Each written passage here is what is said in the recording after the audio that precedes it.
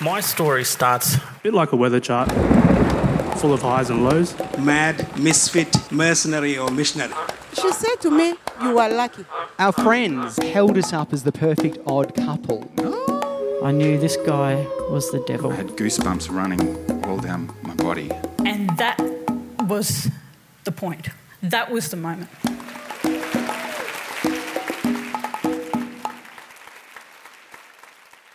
It's not unusual to feel a strong connection to a different country or culture, or even a landscape, one that's totally different to where you're from.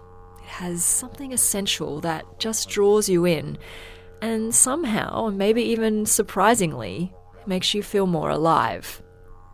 Well, what if you felt that way about a sound?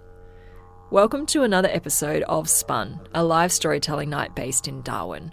My name's Jess Ong. János Kerekes was born a long way away from the Northern Territory, which makes his musical journey from Eastern Europe to East Arnhem Land all the more remarkable.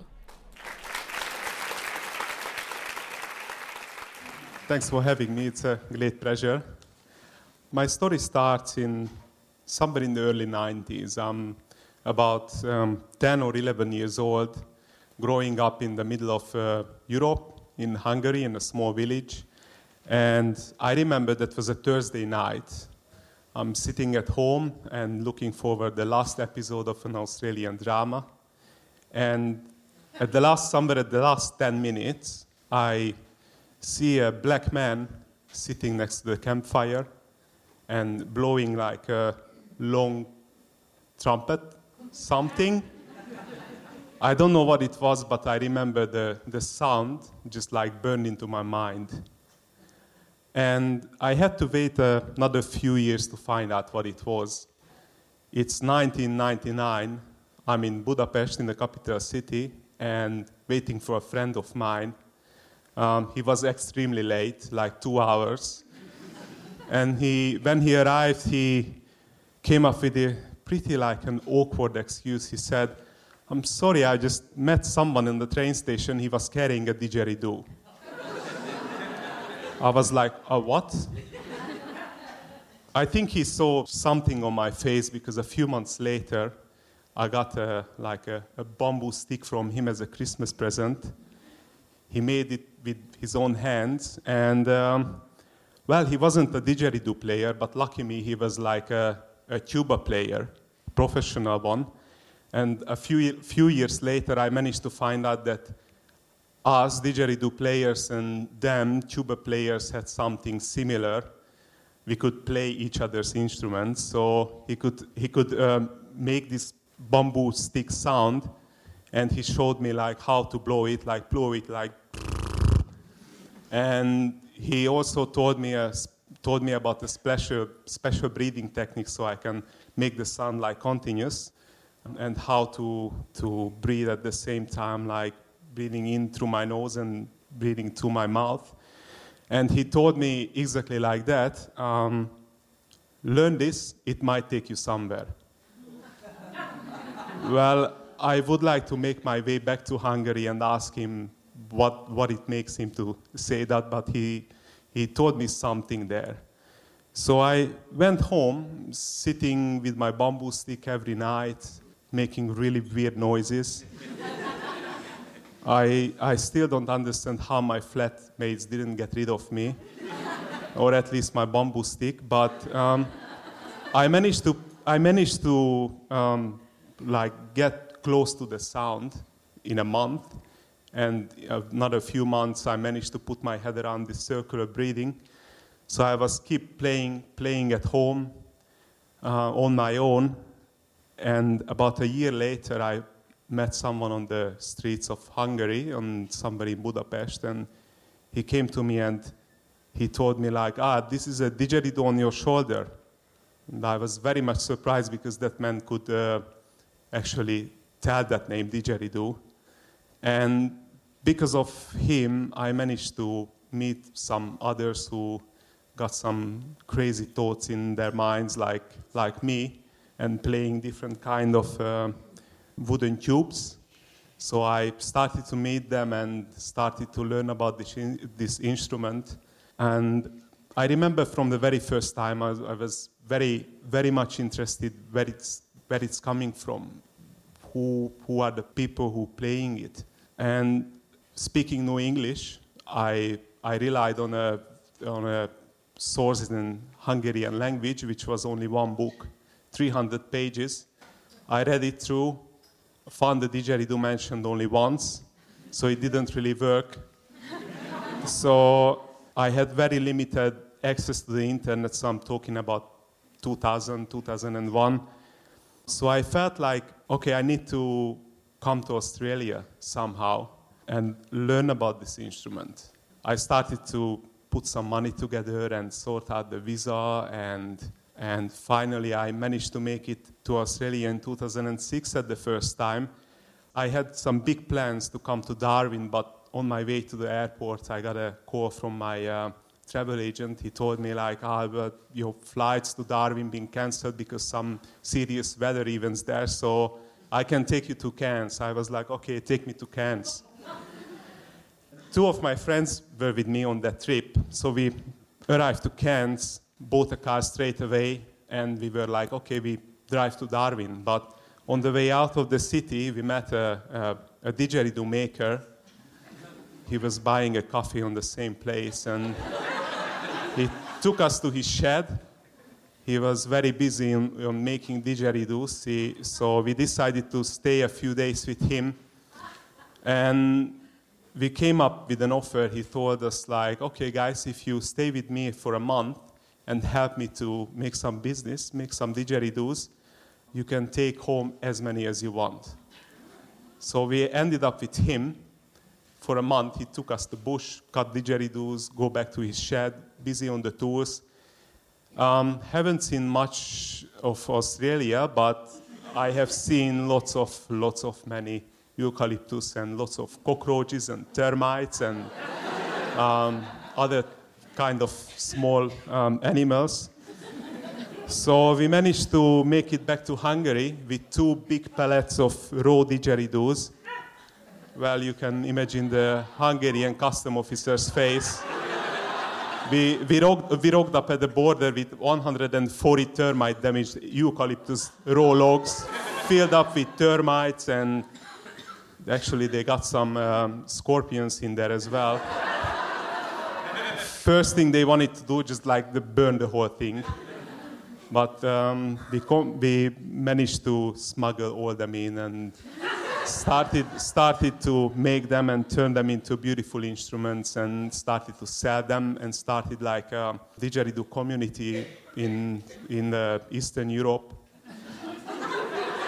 And I started to play it a lot and started to play in a band. And I started to play in another band, and somehow I managed to make it on big stages of the country. But I was still listening to this sound in my head when I was hearing when I was 10 years old, and the one that I was doing that was still so far. So I was busy on learning English, had some good internet access, so I managed to learn what this instrument is and where it's coming from. That's how I ended up in the Northern Territory, like I need to come here. So I arrived in 2009 in Brisbane. I started to work there as a cabinet maker and managed to make it to Darwin in 2010 first. I was coming to like a didgeridoo camp. A friend of mine from Melbourne been organizing it, and he got some traditional players on that camp, some Yolngu people from Northeast Arnhem Land. So Yolngu are the traditional people of that eastern part of Arnhem Land and have a very special connection to the didgeridoo. They call it Iraqi. And I managed to learn from them how to play it, was the tradition of the Iraqi playing. And one of the young Yolngu player, he called me his brother. He adopted me into the Yolngu kinship system. So I made it back to Darwin. I flew back to Europe, flew back to Australia again, and I was very lucky because my beautiful partner followed me on my journey. And I was still busy in cabinet making in Brisbane, but I had trips back to Darwin, and because of my connection to this young man, I managed to make it to East Arnhem Land, and I met an old Yolngu man. He's a very famous Iraqi player and Iraqi maker called Jalu Gurubibi. And I started to visit him and his family every year, and I was so keen to learn about Iraqi. And I managed to find out that learning about Iraqi is not about learning how to play it, because it's incorporated in the culture. It's rooted in there. I need to learn about culture. And learning about culture, I need to learn languages. So here I am again, language barriers. I could speak English, but I couldn't speak Yolngu Matha, which is their languages. So I enrolled in a course in the CDU, Charles Darwin University, and done my first semester. I loved it. From Brisbane, I was installing kitchens, and when the time came on every Friday midday, I dropped my tools, ran out to the car, opened my laptop, talking on the Skype with my lecturers, ran back to the kitchen installation. And one day, one guy called me from the CDU, one of my lecturers, and he told me, why don't you apply for a diploma? We start to run a diploma in Yolngu studies. So I did. And I started to think, like, what I'm going to do with this? You know, I'm a cabinet maker in Brisbane, come on.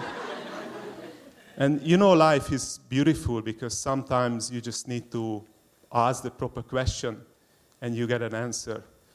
And someone called me from Darwin, from an Aboriginal corporation, and she said, I heard about what you're doing and heard about you. What if you come to Darwin and start to work with us? So I started my work as a cross-cultural facilitator with Arts Aboriginal Corporation recently, and I love it so much. I'm learning how to incorporate my deep interest in Iraqi into my work.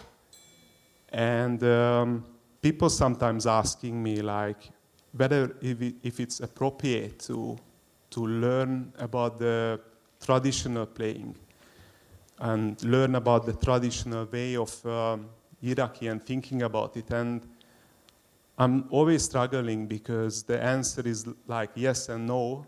No, because I'm never going to be an Aboriginal person, but yes, because I have a vision. I have a vision like the contemporary playing and the traditional playing is something like two different words, like the white man word, Balanda, as Yolngu say, and the traditional way, Yolngu way. And somewhere in the middle, I believe we can meet, and we can create like a space where we can start to understand each other. And no matter what language we talk, Hungarian, English, or Yolngu Matha, we can start to communicate and respect each other's culture. And I would feel, to be honest, a bit awkward today to walk off the stage without playing Iraqi.